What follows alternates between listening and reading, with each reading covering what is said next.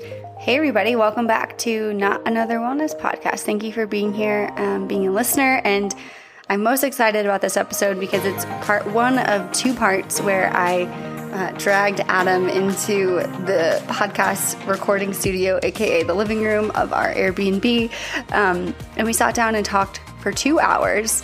Bridger slept the entire time, so it just felt like it was this meant to be moment where we got to talk about and reflect on everything that we did to prepare and support each other as we were going through this incredible life change of being pregnant, preparing for what that was going to look like, and then actually bringing a baby into the world. And we felt like we had done a lot of work that we thought maybe if you were about to go through this might be helpful in some way, just to hear kind of what we did to prepare.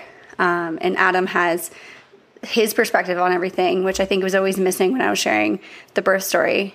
We 100% went through all that together and couldn't have done it without the other person. So I'm really grateful that he wanted to talk into the microphone this time. So this is part one. This is going to be specifically about pregnancy, what we did to prepare for labor, and all the things that led up to bringing our son into the world almost 10 months ago now. So enjoy part one, and I hope you love it as much as I did.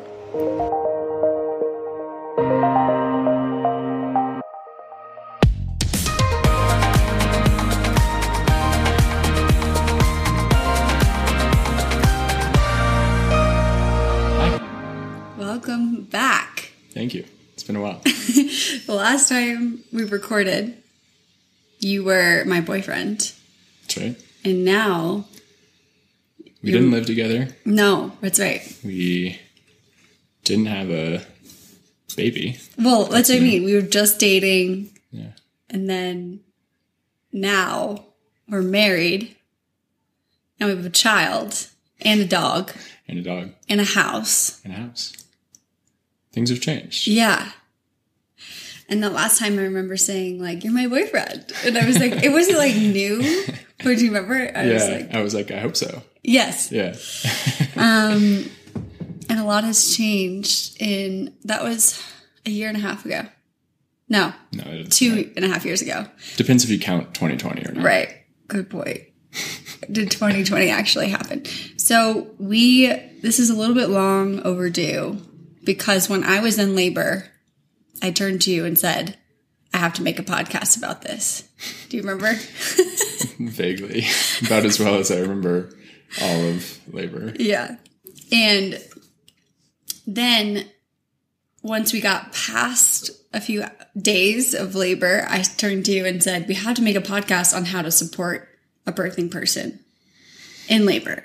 Like, not only do I want to talk about the labor, and I already did. If you don't know what I'm talking about, there's a birth story episode for Bridger 3 back, I think. Check that out. It's a great one. It's great. No. Anyway. So then it's just been hard to so it's been a long time. Bridger's almost 10 months old. So this is 10 months late, but that's how long I was pregnant for. So in a way, we've now had our baby for as long as we were pregnant. And so now as we're looking back, we're going to retell to the listeners the story about that, but from the lens of partner support, because not only was that so crucial during the 10 months of pregnancy, so crucial to go through that with a supportive partner.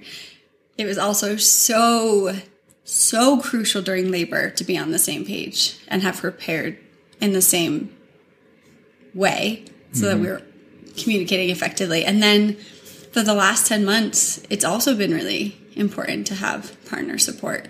Yeah. So I think especially for us and our living situation where it's us. We don't have our family down the street to tap in. We have each other to support one another and to help raise Bridger and make sure Luna's, fed. Right. And I think if we didn't have a good partnership, it would have made the lack of familial support even harder. Yeah, or impossible. Yeah. And I think that's how we have survived so far. So we wanted to talk about it, and I wanted to have Adam on so we could get his perspective And really the whole point is to either share this so that it helps inspire you to get on the same page with your partner, or just gives you some insight into some of the ways that like really saved us through this process. Like tips, like actual tangibles. Before we start, I just want to acknowledge the women, the birthing people, and I want to say birthing people on purpose because gender is dumb, who didn't get to have partner support because of COVID, when they weren't allowing husbands or doulas into birth. Like, I get like chills imagining, because I could not have done this without you. Yeah. So I just want to acknowledge and send love to those people, and then also people with like partners in military who've missed a labor, single moms, people who can't afford a doula. All those people, I just am so impressed by you, because I could not have done this without Adam. Like, I don't know what it would have looked like, but it would have been so much harder to do it without. Like, I can't picture going through any of that without you. And you were so incredible during the 55 hours that you were on duty. So let's just dive into it. Yeah. That was a good intro. So it really takes two, right, to make a baby. Yes. But then, and I like gave you a hard time when I was pregnant that I was doing all the work. And although that's true, you actually kept me alive. Like, pregnancy was not easy for me. So I want to start with pregnancy, some of the things that we had to do to learn what was about to happen to us. And it starts with the night that you slept poorly. You have to be much more specific. Okay. But I think I know the night that you're referring to. Yeah. The night that I slept poorly. Yeah. And then I woke up to you in the guest bed with me. Yeah. Telling me there's a non-zero chance that I am pregnant. Yeah. I said, this is the highest chance that I've ever had that I could have messed up so I was doing, like, what do you call it? Basal body temperature measuring for birth control. So I was taking my temperature diligently for the last 3 years before this. And so I turned to Adam and I said, hey, more than I've ever been sure of the fact that I made a mistake on the calculations of the days, and which days I was fertile or not, there's a higher chance than ever that I could be pregnant. And then what did you say to me? What do you remember from that conversation? I remember feeling remarkably certain that whatever happened, whether this just was a scare or it led to a pregnancy, that we would be great. You know, we hadn't been together for that long. We hadn't been through that much challenge or hardship, but that was kind of the kicking off of a long stretch of, you know, challenges in our life. And I, for many reasons, just had so much confidence in our ability to figure it out. But part of that is a stupidly unfounded, like, optimism that I just have. And yes, that I'm more pessimistic has pros of and the cons. two of us. Yeah, you're the optimist. We balance each other out well, I think. And I think I came during that moment being like, oh my gosh, I'm scared. I had the like, not pessimistic side, but like, we hadn't had a serious talk like that. Cause we hadn't had, like, not that we hadn't had serious talks about, we never had a serious talk about having a baby. Like, I think that was, we'd talked a little bit about like what we thought a wedding could be like, but like vague, like we just weren't at the place where we were ready. No. Like we were dating. And you approached it with, we can basically get through anything together. Like that was and I was like, are you gonna run away? I was just stalling while I planned my exit. Yeah, but you were so calm. And I remember being like, okay, well, we'll see what happens. Like, let's see what happens in 2 weeks. I had no understanding of like, I didn't realize how hard it is for people to get pregnant when this happened, what the miscarriage rate is, or anything. Because I just never did, and I'm sure you hadn't either, any kind of research on that. Because I wasn't at the phase of life where I was thinking about it, asking questions about it, or planning for it. Right. So we just had no idea what we were walking into. No. And I think that dynamic held true for a while for me, in which I was just picking up what I could as we went along, but believing that regardless of what happened next, that we would be okay. I'd seen friends go through miscarriages after trying for a long time to get pregnant. The fact that we ended up getting pregnant just out of chance, and then staying pregnant, it didn't strike me as anything but amazing, kind of. Yeah, like just given the odds, like magic, like remarkable. Like I kept thinking, like, this baby is a survivor. Totally. Like, he's meant to be in this world because he's defied all odds, in my opinion. And so 2 weeks later, I take a pregnancy test.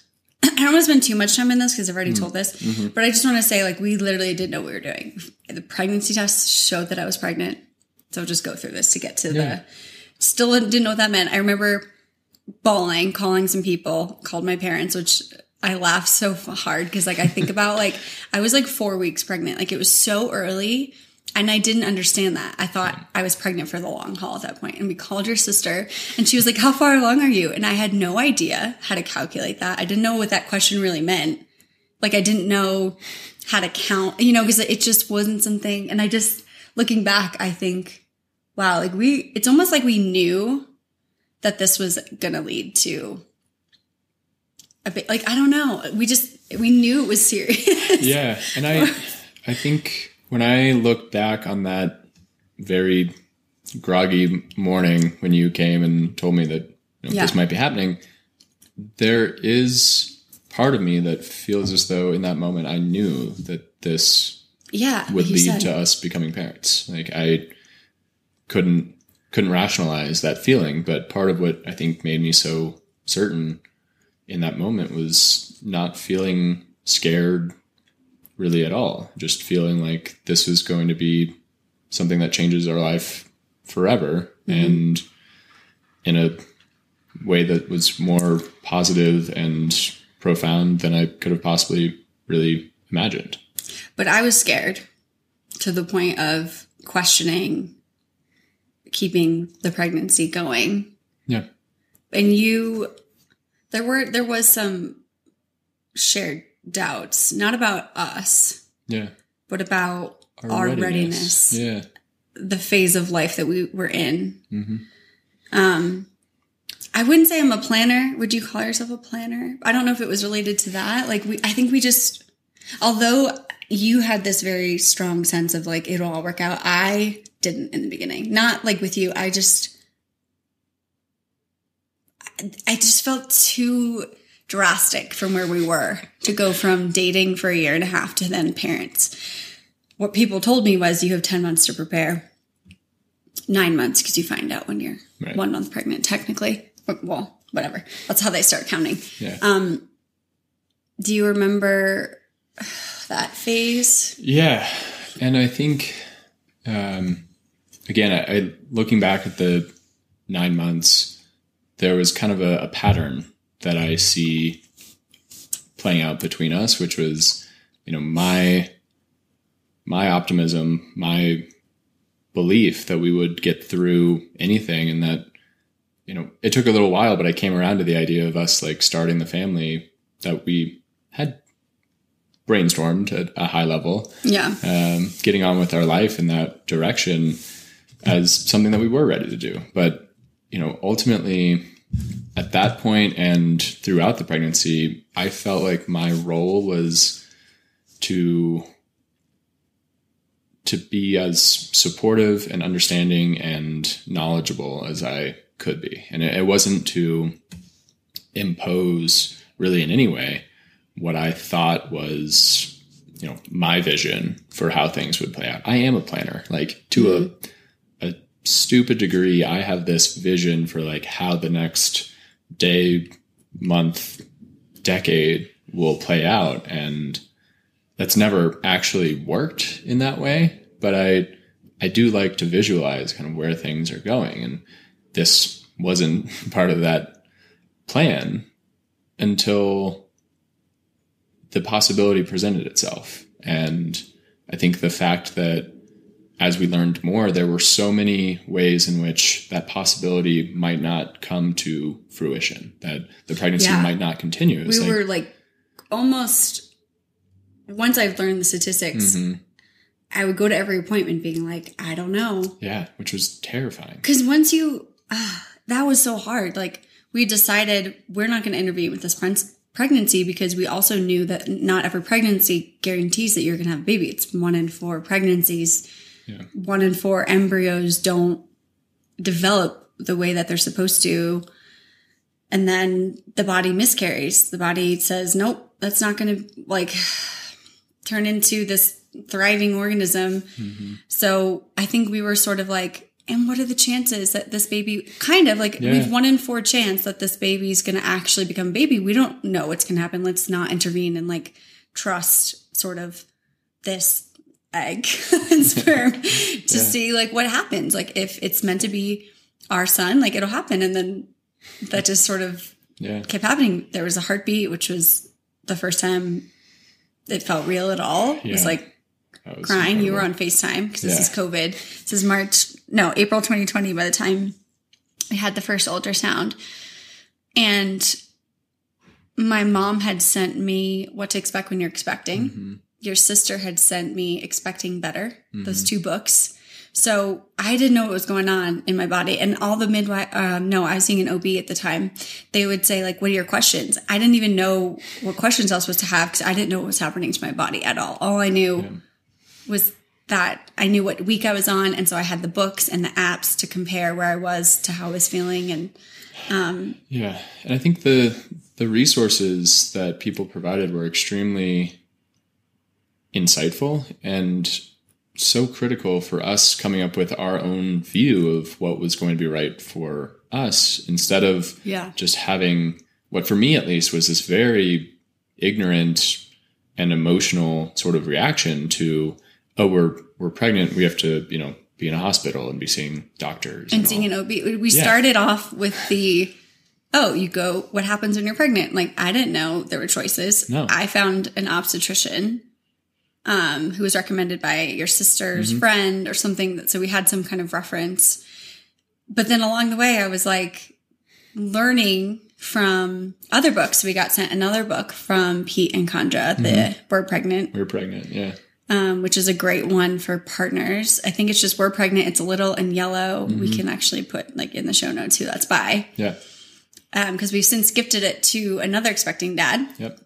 Because it was so helpful. Because it also had a week by week for partners. So the week by week is really is helpful for the pregnant mom because it's like what's happening in your body now, and you might be feeling terrible. Yes, check the box.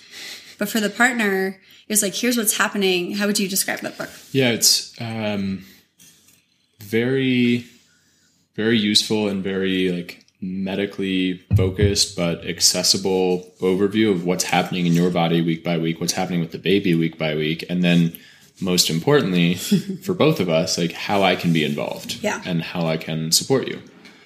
And it was short, right? It wasn't like my books were like chapters long for each week. Each week of this was like a couple pages. Yeah. Really just like what you need to know. Yeah.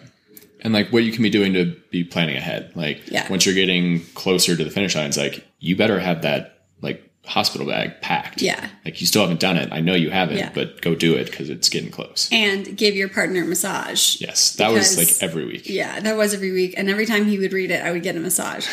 So I highly support this book. Go buy that book for your partner. Yeah. So, okay. So pregnancy's happening. We get to 12 weeks.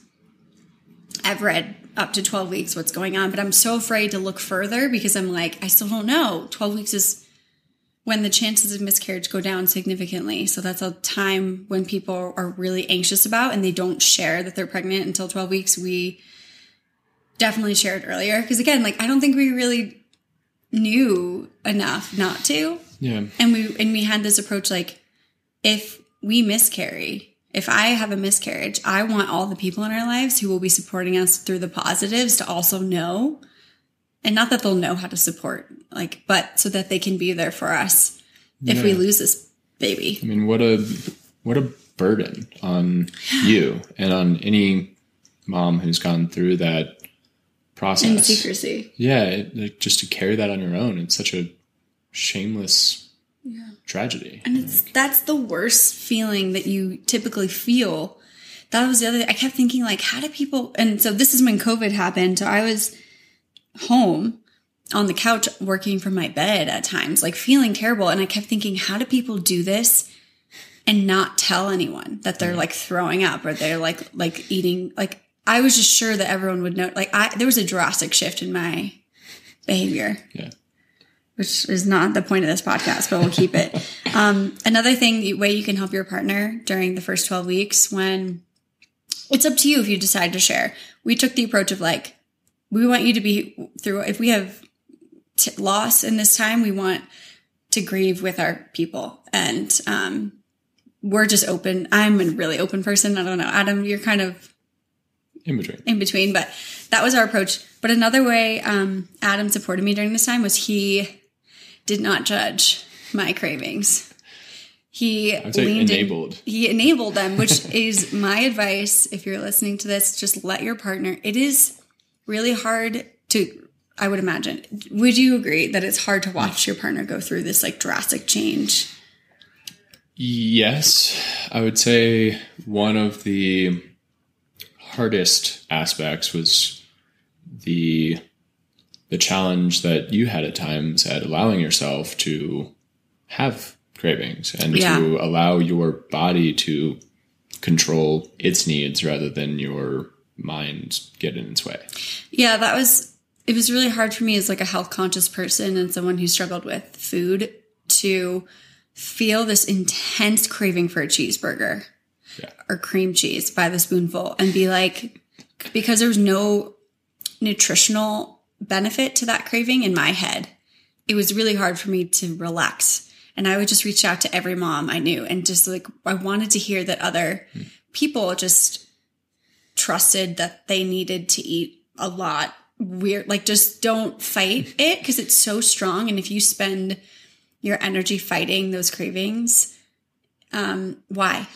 Like it just is so, I don't know. I felt like, so you went to the drive-thru for me and got me French fries when I just said, I just need French fries. I need chicken nuggets. I need bagels. I need cream cheese. I don't know why. Sometimes all in one sitting. But, no, I think what was also useful besides just that trust was like, as we learned more, it became possible to see the ways that your body was changing and reacting as, smarter than we gave it credit for, kind of like, no, you needed that cream cheese because it has a bunch of calcium in it, and like that burger has a bunch of iron and whatever. Like there's aspects that from I don't know about the fries. Delicious. Yeah. Like let's not overthink that one. But I guess the emotional reaction to like, oh, this is unhealthy doesn't take into account like the ways that your body was changing and like what it needed to support Bridger. Yeah. And so your support and me just like feeling like I could indulge and pull over. We need to go to that drive-thru. I need a lemonade right now. Was helpful. So then our friends, Pete and Condra also sent us a hypnobirthing book. And I'm like in my head, I know which month we're in. We're in like May. Okay. They sent us a package. We FaceTime with them with, that pregnancy book, hypnobirthing book. Was there anything else in there? I can't remember. Sorry if there was. But the books were so foundational. So I'm still going to an obstetrician, but I kept coming home to you and saying, because of what else I was learning, I was also reading like 15 other books. I was like, this doesn't feel good to go into this setting. And it was around May, June when you were like, you need to listen to your body. Like, let's try something else. Yeah. Right? Like, do you remember getting to that point? It was after the 12-week appointment. Mm-hmm. We heard a heartbeat again. We saw the ultrasound. Things were still progressing healthily. And so we shared with friends and family. But I had this feeling like, I didn't like the provider that I was going to. Yeah. I mean, you have influenced me profoundly in 1,000 ways, but one of the most impactful, I think, is in trusting your intuition. I guess I'm saying I trust your intuition, but I've also learned to trust my own. And, the fact that this didn't align with what your gut was saying was right for us, I trusted. And without question, I carried a lot of that, like I said before, kind of ignorant, emotional sort of reaction to, we have to, in order to be safe through this pregnancy, we have to go be in a hospital, like seeing a doctor. With an OB who is a surgeon. Yeah. And like obstetricians are the ones that perform the medical cesarean sections. They deliver babies. They're more like, they're the most medical approach. Totally. And I think I have admitted pretty freely that like the extent of my knowledge about pregnancy came from the movie Knocked Up. Like that's about as deep into the research as I had gotten prior to us getting into this. And so when you had this feeling that this wasn't right for us, and we came to understand in part through the hypnobirthing book and just from talking to other people that there were a wealth of options, and that the fears that I think we both held around the safety were not totally unfounded, but like there was a lot of misconception. Yeah. Based on, the need to be in a hospital being a very low likelihood chance of, needing resources for an intervention. Yeah. And things we learned was even that women that birth in hospital settings with obstetricians specifically are statistically more likely to receive interventions,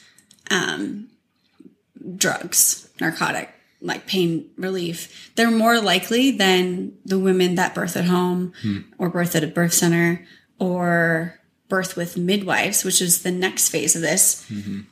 Through the hypnobirthing book, I learned what a midwife was. Did you know what a midwife was before? I thought it was like an old fashioned lady that came to your house and like colonial Williamsburg, like into your little cabin and delivered your baby in your bathtub. Yeah. I thought it was like this woo woo thing, and I kept reading about it. I think our friends Pete and Kandra had said the one piece of advice from her, she had just had a baby, was you have choices, which I had never thought about before. Like I have choices I thought like the doctor knows best and I go in and they do X, Y, and Z. Yeah. And she was the one that planted the seed. We started reading the hypnobirthing book and it was a little too much for me. I think it was like at the time I was like, it was like other end of the spectrum. And I personally had too much fear from things like Knocked Up about labor to be like changing the script at all, like taking any kind of like risk at that point. Like I wasn't ready for it. So I put it down. However, we switched to a midwife practice at a hospital nearby. Started seeing them as I'm still accumulating these books. And then I just want to fast forward to, just for time's sake, to the next thing we did. So we read a ton of books. Did you read any? You read the hypnobirthing book. And I think excerpts of Expecting Better. Yeah. Because we were questioning the caffeine. Like, what can I eat? Can I have sushi? Yeah. And then we did the Better Birthing together. Yeah. We took the Better Birth Stories online course. It's just out of the UK. It was awesome. I was about to pay, I don't know how many times more, like 10 times more for a birth course that a friend had taken, hypnobirthing course. I had landed on hypnobirthing, which sounds so like hilarious. Just the word hypnobirthing, it just sounds like what, you're hypnotized and then you give birth. Like who hypnotizes you? But you read that book right after I did the first time. I read it again, like probably twice.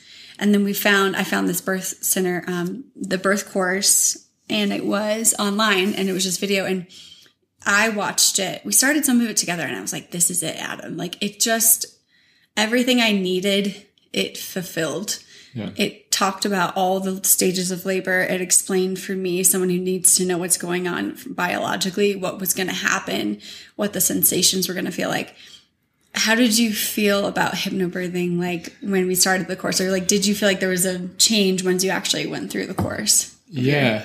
I think similar to what you described, I had a very intense and negative initial reaction to that idea of hypnobirthing without really understanding what hypnosis was or much about the real risks and the process of labor and birthing. But once I read that book, once I took that course, I mean, the course did an awesome job of educating first and foremost about like why being in a hospital leads to more interventions, and then providing all those resources to both of us. Like there was a lot of awesome stuff in there for you in terms of meditations and positive affirmation, meditate, like visualizations of birth. And then for me, there was all sorts of great resources too around scripts that I could read to you to help you relax, which we can talk more about. Massage techniques. There's like handy little cheat sheets. Like, I never even saw that until last night. Partner cheat sheet for labor. Right. It was great. Like a packing list and like a reminder on some of the relaxation techniques and massages. And, so just explain what hypnobirthing is, because we didn't really. So it's, you explain. Well, I think what initially struck me was, you know, I have this idea of hypnosis as like, you know, you go to an event and like up someone, on stage exactly. But in a more general sense, like anything that you do to consciously affect your mind is a form of hypnosis. Like I love meditating, and that is like one of the most common forms of self-hypnosis. Like you are putting yourself in kind of a trance state to affect the normal ways in which your conscious mind gets in the way of your unconscious mind operating. So, and the diagram in the book that's like, so that's ingrained in my mind is a circle of like thoughts, fear, pain, thoughts, fear, pain.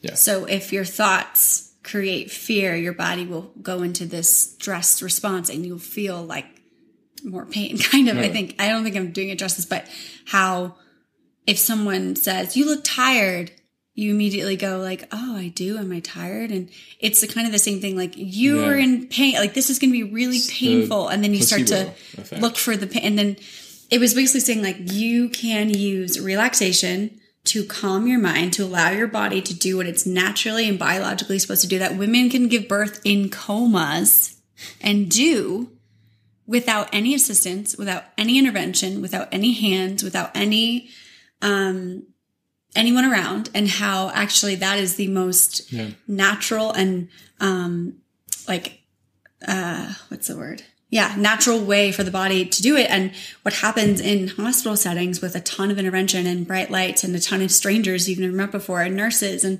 machines is it can create a fear response for a lot of people, which creates more pain, which means they need medical interventions and they need epidural and they need, and then it becomes like, it slows down the labor. There's all these, it's like a spiral. It's like once you start, it just dominoes. Totally self-fulfilling. Like as soon as you go in the hospital, the chance that you need an intervention goes up because your body's in fight or flight mode. Yes. And how birth used to be done at nighttime in home settings with really trusted providers, with minimal people, with minimal lights, with relaxed music. And so that's what hypnobirthing is. It's like, wait a second, we've come and we've made birth this medical event, but it doesn't always have to be. Yes, there are high risk births, and there is, I mean, speaking from experience, there are times when you do need these interventions to potentially save the life of your baby. And I'm not discrediting those, but the vast majority of pregnancies are uncomplicated and don't need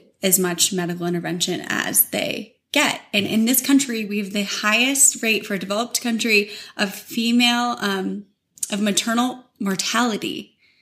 And yet we think that the hospital is the safest place to birth. But we have the highest rate of any developed country for women dying in labor, which does not always have to happen. I mean, of course, there are situations that can happen, but that just, like, you can tell from my voice, like reading this information and learning this just made me have such a strong aversion to a hospital. And what was really important was that I felt safe and supported in what we had learned, and that you weren't disagreeing with me. No, I don't know how to put it, but like you trusted that like I really was taking time to research what I thought was going to be the best for both of us, for our baby. Totally. And you leaned into that. You took like, not every partner that I have heard of would take the course, but I'm saying that like that was crucial for you to have gone through the same thing. And like we were on the same page because you put in the work to get there, which I don't always think is available in some partnerships. And that makes me really sad because I don't know how we would have like gone through it without us being on the same page. Yeah. Well, and I'll say I innately trust your intuition, but when it came to what I perceived going in to be like a safety concern for you and our baby, I needed to do the research on my own too. And I needed to take that course to feel okay and feel comfortable with us not being in what to me felt like the safe place in the hospital. And finding out that that was actually like maybe the worst possible place for us to start, at least, made it easy to trust that feeling that there were a lot of options and that we could follow that feeling. And we decided a home birth wasn't for us. I personally didn't feel like our home it was a new home for us. We just moved. We shared 2 walls with people, and I felt like it wasn't the safe place that I wanted to give birth. So we decided against a home birth. But around this time, after I took the course, I had this revelation that I've been thinking about since the beginning, because we actually did tour the birth center early on. Do you remember? Yeah. Forgot about that. That's right. We found a birth center, a standalone birth center, which is a birth center where women can go and give birth if they're low risk. And I had always had them in the back of mind. I still had a lot of fear. So we went from OB hospital to midwife hospital. That felt like a step in the right direction, but it still felt too hospital for me from what I was learning. I just didn't want that. So then after we did the course, I think I was like, I want to be in the birth center. Like, I have no hesitation anymore. I'm not scared anymore. I'm empowered from what I've learned. So we switched again to the birth center Boulder. This is almost a year ago. I think it was like August, September 2020. Yeah. Called them like, hey, I'm doing late November. Do you have any space? They were like, come on over. And then do you remember that was the first appointment you were allowed to go to? That's right. Yeah. It was amazing to get to actually be in the room with you and get to meet the midwives there at the birth center. And it was such a warm and considerate kind of environment that I totally understood why, given everything we'd learned, why that would be an amazing place for you to feel safe in going through the birth process. Water birth that I was dreaming about, because that wasn't allowed in the hospital. Let's talk about the visualizations and meditations, the scripts, because we talked about the books, the courses. So now we're like, okay, like I feel like I'm dialed in. I'm like, I am like almost getting excited for birth instead of being terrified the way I felt up until this point. So we're like 2.5 months away from birth. So I'm like just in the 3rd trimester. Part of the course is to listen. For me, I had like affirmation cards around the whole house. You remember those? My body is creating these powerful surges, things like that. And then we found the birth center. So we were just like honed in on, let's do this hypnobirthing thing. And when I brought up that I was doing hypnobirthing courses to the midwives at the hospital and the birth center, they were like, though we have the best results from women who've taken courses like that. Like, we totally support you. So I was just like, I felt like I was on fire. I was like, this is it. Like, I've done it. But so part of the prep for it was my own relaxation meditations that were from the course that I downloaded to my phone. So I would do those in the bathtub, in bed. They were actually really effective in putting you to sleep, which is, but you're still listening to this recording. Like, I trust my body. I am relaxed. My body knows what to do. And so I was listening to these things, doing like some self relaxation, meditation, but then there's a lot of partner involvement. Yep. So those were the scripts. You want to share about the birth scripts that you... Yeah, there was one in the hypnobirthing book, and there's one in the Better Birth Stories course. And we would kind of alternate back and forth where every night as you were getting ready to fall asleep, I would read you one of these scripts, and maybe a minute or two long in my like slowest, deepest voice possible. And just I would pass the F out. I think almost every night you fell asleep. I don't think I even heard the whole thing, but the thing is, I know you can actually hear it while you're sleeping, and it's still you're very work. Suggestible when you're asleep, actually. Yeah. Funny story. Now, so I think the point of it was that, you know, I will be by your side, hopefully, COVID permitting. Like, we were planning for me to be by your side during the labor and delivery, and, you know, having this recognition of my voice, me being beside you, doing the light touch massage, and reading you these, the back of your the back of my fingertips, just kind of gently down your arms, down the side of your head, on your neck, just the goosebumps. I reminded myself in my notes last night, the goosebumps release endorphins, I think, or like relaxing hormones to the body. Which like counteracts your body's the release of the enzyme catecholamine that is released when you are fearful. Wow, I didn't know that. I read my notes last night. Yeah, and so the whole point of these relaxation meditations and scripts were to bring me back to a place of calm, know that I'm safe, and then also tension in the body causes more. I don't want to use the word pain because now we're in hypnobirthing term. Causes more friction. Your uterus is a muscle, so if that muscle is tight as it's working really hard to open to let baby come down, it will create a longer, more powerful labor than it needs to be. So those techniques were also to help me like relax my jaw. The jaw and the uterus are like very connected. So it's like I knew that like I needed to be getting out of my own way. Yeah. And that was supposed to be something like to remind me. Right. So we put in all this practice effectively. Like each of those sessions every night for a few months leading up to the delivery was intended to make it easier once we were in the birth center to start reading that script and to bring you back to that place of relaxation, because we'd put in all that practice. Work. Yeah.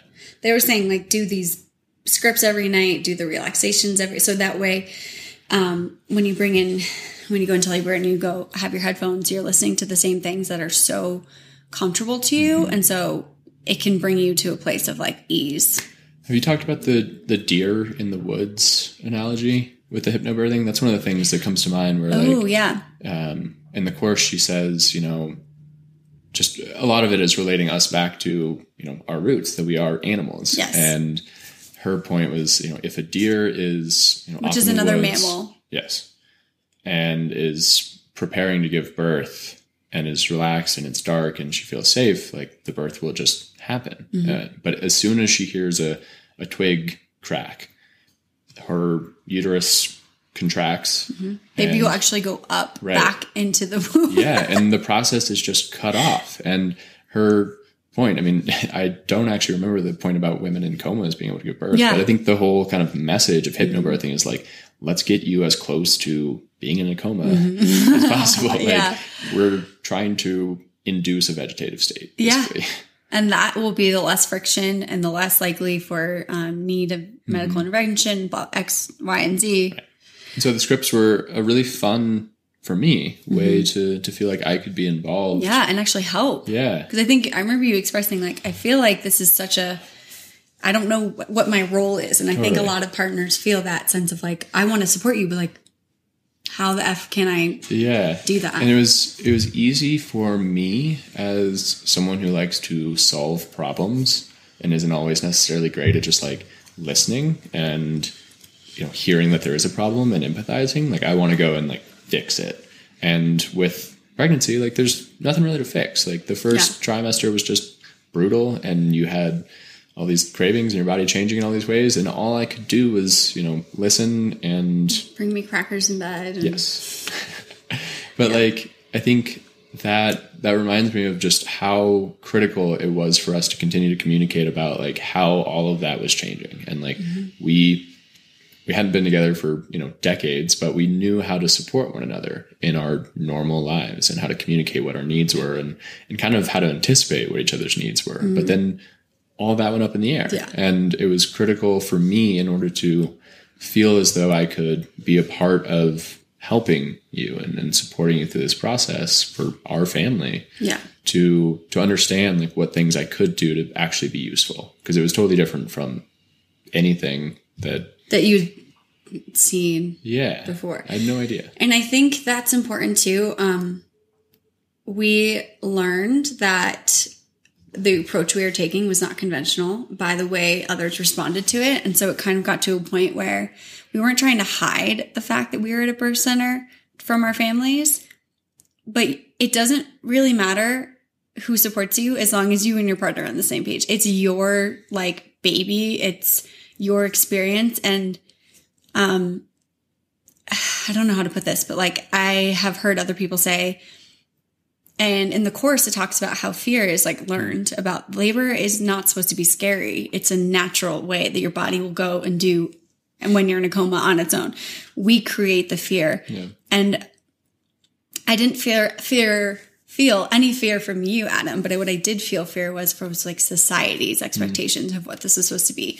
Hospital's the safest place. Like, how could you take that risk? And people don't necessarily understand. So if you come to this approach, like, I just want to say, don't feel like you have to be totally, I'm not saying lie to your friends and family, but if you feel like other people's reactions are affecting how strongly and how good you feel about your choices, then don't share them. Like, honestly, there's no place in labor for other people's opinions on what you should do, unless it's obviously medical. But I think that was like something I struggled with was we were on the same page and we were on fire. And then I would like, I did tell my mom what our plan was, but I could hear in her eyes, I could hear her be scared. And that did not help me with the fear leading to pain, leading to long labors. I just think you really just need to be on the same page as your partner. And you really don't need to have the support of everyone in your life. And I don't know. I'm just giving you permission to find your path with this and the thing that feels right to you, because you do have choices and it doesn't have to look like everyone else's. It won't look like everyone else's situation. And I would say too, because this is something like communicating is something I've always struggled with, but like sit down with your partner, like months at least before, you're planning to have a baby, and make sure that you have the tough conversations. Like make sure that you are on the same page about what your fears are, like where you see this going and what you will actually both be comfortable with. Cause I can imagine me 5 years ago having harbored a lot of reservations that I would have kept in. I would have said, well, Natalie's comfortable with this and I don't have to be, but that would have made me so much less authentically supportive, and I don't think possible for me to have shown up for you in the way that you needed. Yeah. Without being like fully genuinely bought in. Yeah. And it maybe always doesn't go that way where both people are totally on the same page, but I think you got to get as close to that as possible to have that authentic, like the body can read authenticity, right? Like totally. If you had reservations about our plans and you were reading these scripts out of like obligation, it wouldn't have drifted me into sleep within a couple minutes. No. Like it just worked. We were just like kind of really came together. And you have time to, you've 9 months like to learn, to figure out what your options are. The birth book and course also did have different positions to try, like partner support positions, like helping her partner into a low squat, massage. They didn't really cover counter pressure, which came up in the actual hospital. But there was one other thing I wanted to say was, and I can't remember.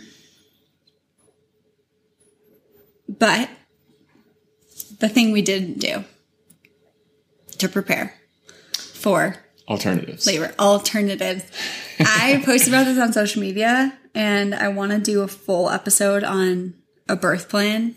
Yeah. Because I'm such an expert. But like, I'll take a birth plan from the internet and we'll talk through all because we were so sure of what we wanted. We were manifesting this birth to be a certain way. We did not prepare for what happened. And I kind of fight with myself over this, but I've come to a conclusion that I would suggest you pick how you want your birth to go. However, you also self-educate on what happens if shit goes sideways like it did for us. Because we were utterly unprepared for what happened, actually. And a lot of the ways we prepared didn't feel like they fit into our circumstance in the hospital, the way things went with our induction and our preeclampsia. My preeclampsia, that's definitely not ours.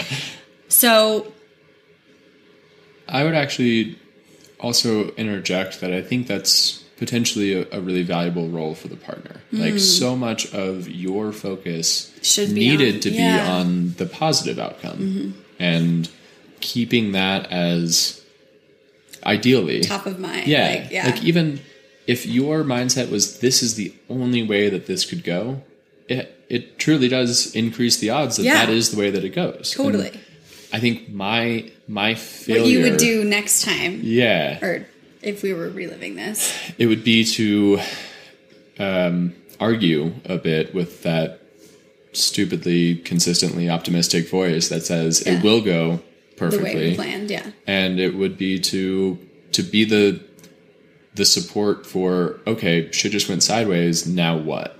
Like, how do we recreate most of what we wanted?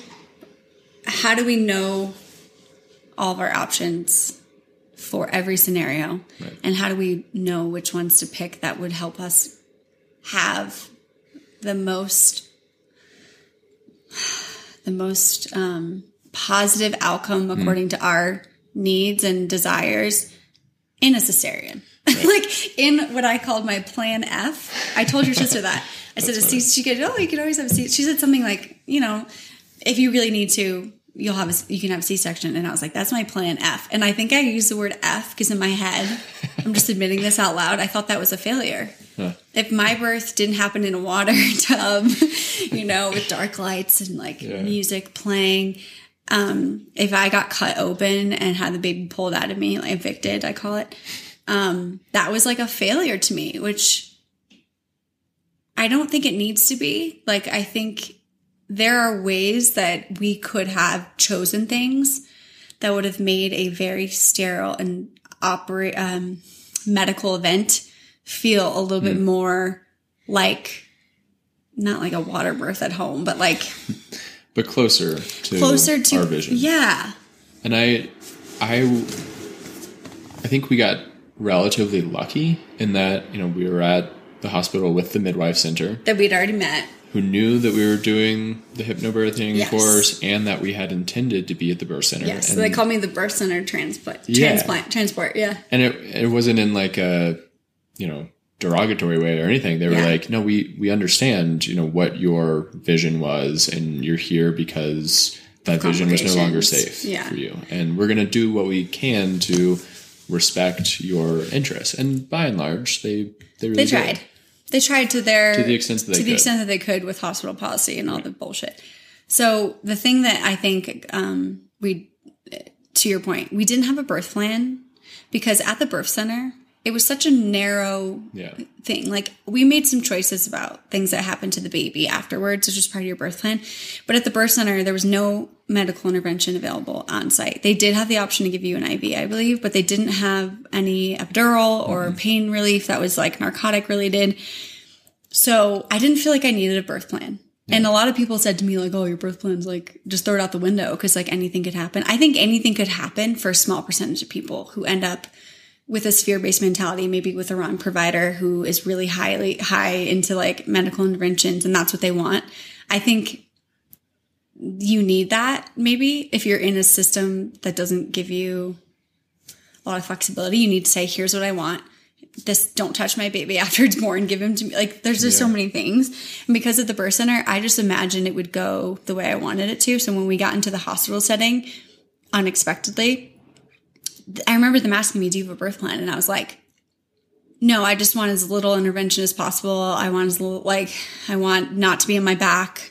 all the things we had researched that cause more complications. And I wish we had here's my plan. Yeah. You know? And I think my suggestion would be for the partner, again, having done more research than I did into how things could go not according to plan, for that kind of education to empower the partner to be your support system. Your daddy doula. Daddy doula, exactly. So I can be by your side when things go in a different direction and be able to say, okay, now we're going for a cesarean. This is what we want. And you could say, hey, like, there's this, you have options. Yeah. From a partner, and we're on the same page, where it's like the nurses aren't going to know what you want. And they're not necessarily going to provide you with options. They're going to say, this is what we're going to go do. And it's not, I don't think intentionally in all cases, it's not intended to say, you know, we don't want to do what you might want. Their view is just, you know, what's going to be the safest and simplest. And quickest. Like, for sure. For in our scenario. Yeah. Like, totally. And, yeah. And there were a few opportunities for me to say, hey, like, you're looking to do interventions that might make it easier for you as the nurse helping us through this, but we would actually not like to do, you know, more examinations. And, you know, we want to give this more time to play out on its own rather than deciding that, you know, oh, it's been 2 hours. Like, let's move on to the next tool in the toolkit. Right. So without going into the labor too much, because I think we are at time. Yeah. I do want to do a full labor, like, specifics, what happened, what you did, what I did, what the scene looked like. One. Looking back, is there any other thing that you would advise a partner to do to prepare themselves? I mean, I think the most important for me that I did but would do to a greater degree is educate yourself as to what the different paths look like, prepare for the paths that you don't expect to take, and communicate your fears, your emotions generally. Do whatever you can to have everything on the table with your partner, because any little thing that you are slightly uncomfortable with will come up. It will cause space and distance with your partner, if not friction. And there's really no space for that in that process. Like, if you are not completely connected, it will be worse than it needs to be. Yeah. The outcome, there's more likely that it will fall off track if you guys aren't. Yeah. And it sets the foundation for everything to come. Like, I felt in the moments and days after labor that our connection had never been stronger. And that it set the tone and the foundation for us becoming parents together. Yeah. It really did. Thank you. Thank you. No, I think this really covered what we did.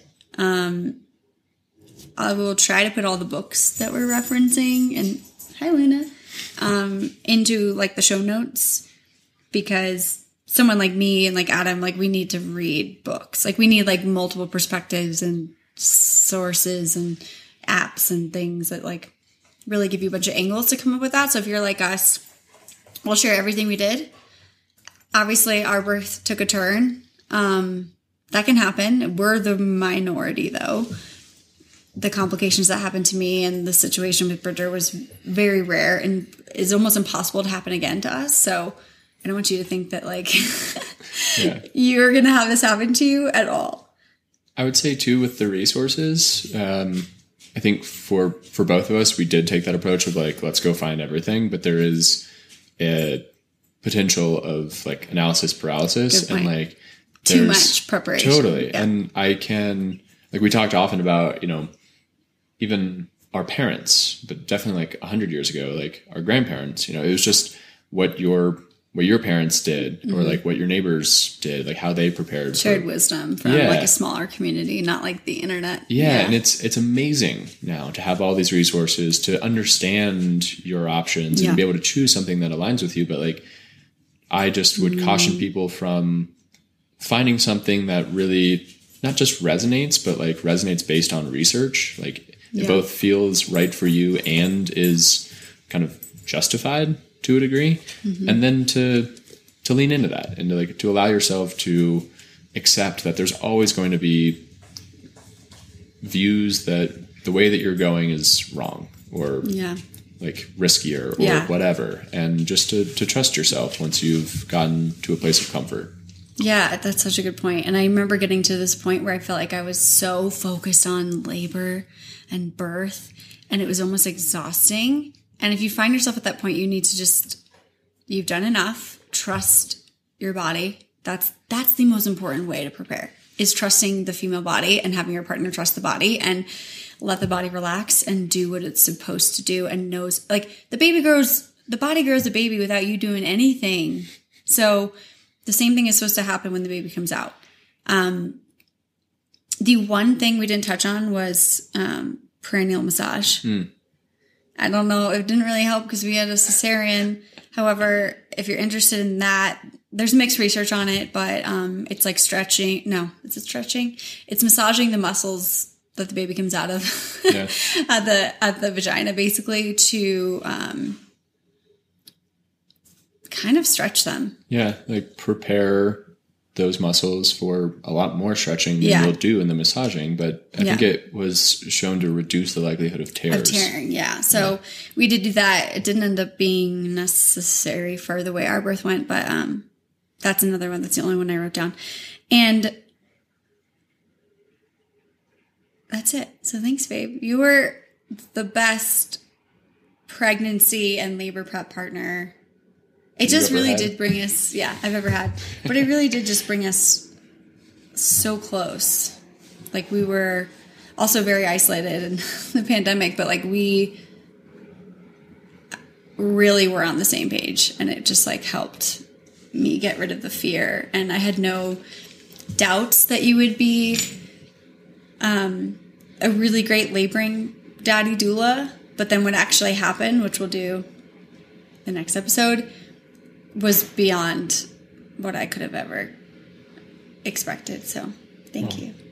I was grateful to be by your side, and it was easy to give it everything I could, given what you were doing for our family. I felt like a minor supporting role in the cast of characters. So this was awesome. You know where to find me for the next episode? Yeah. All right.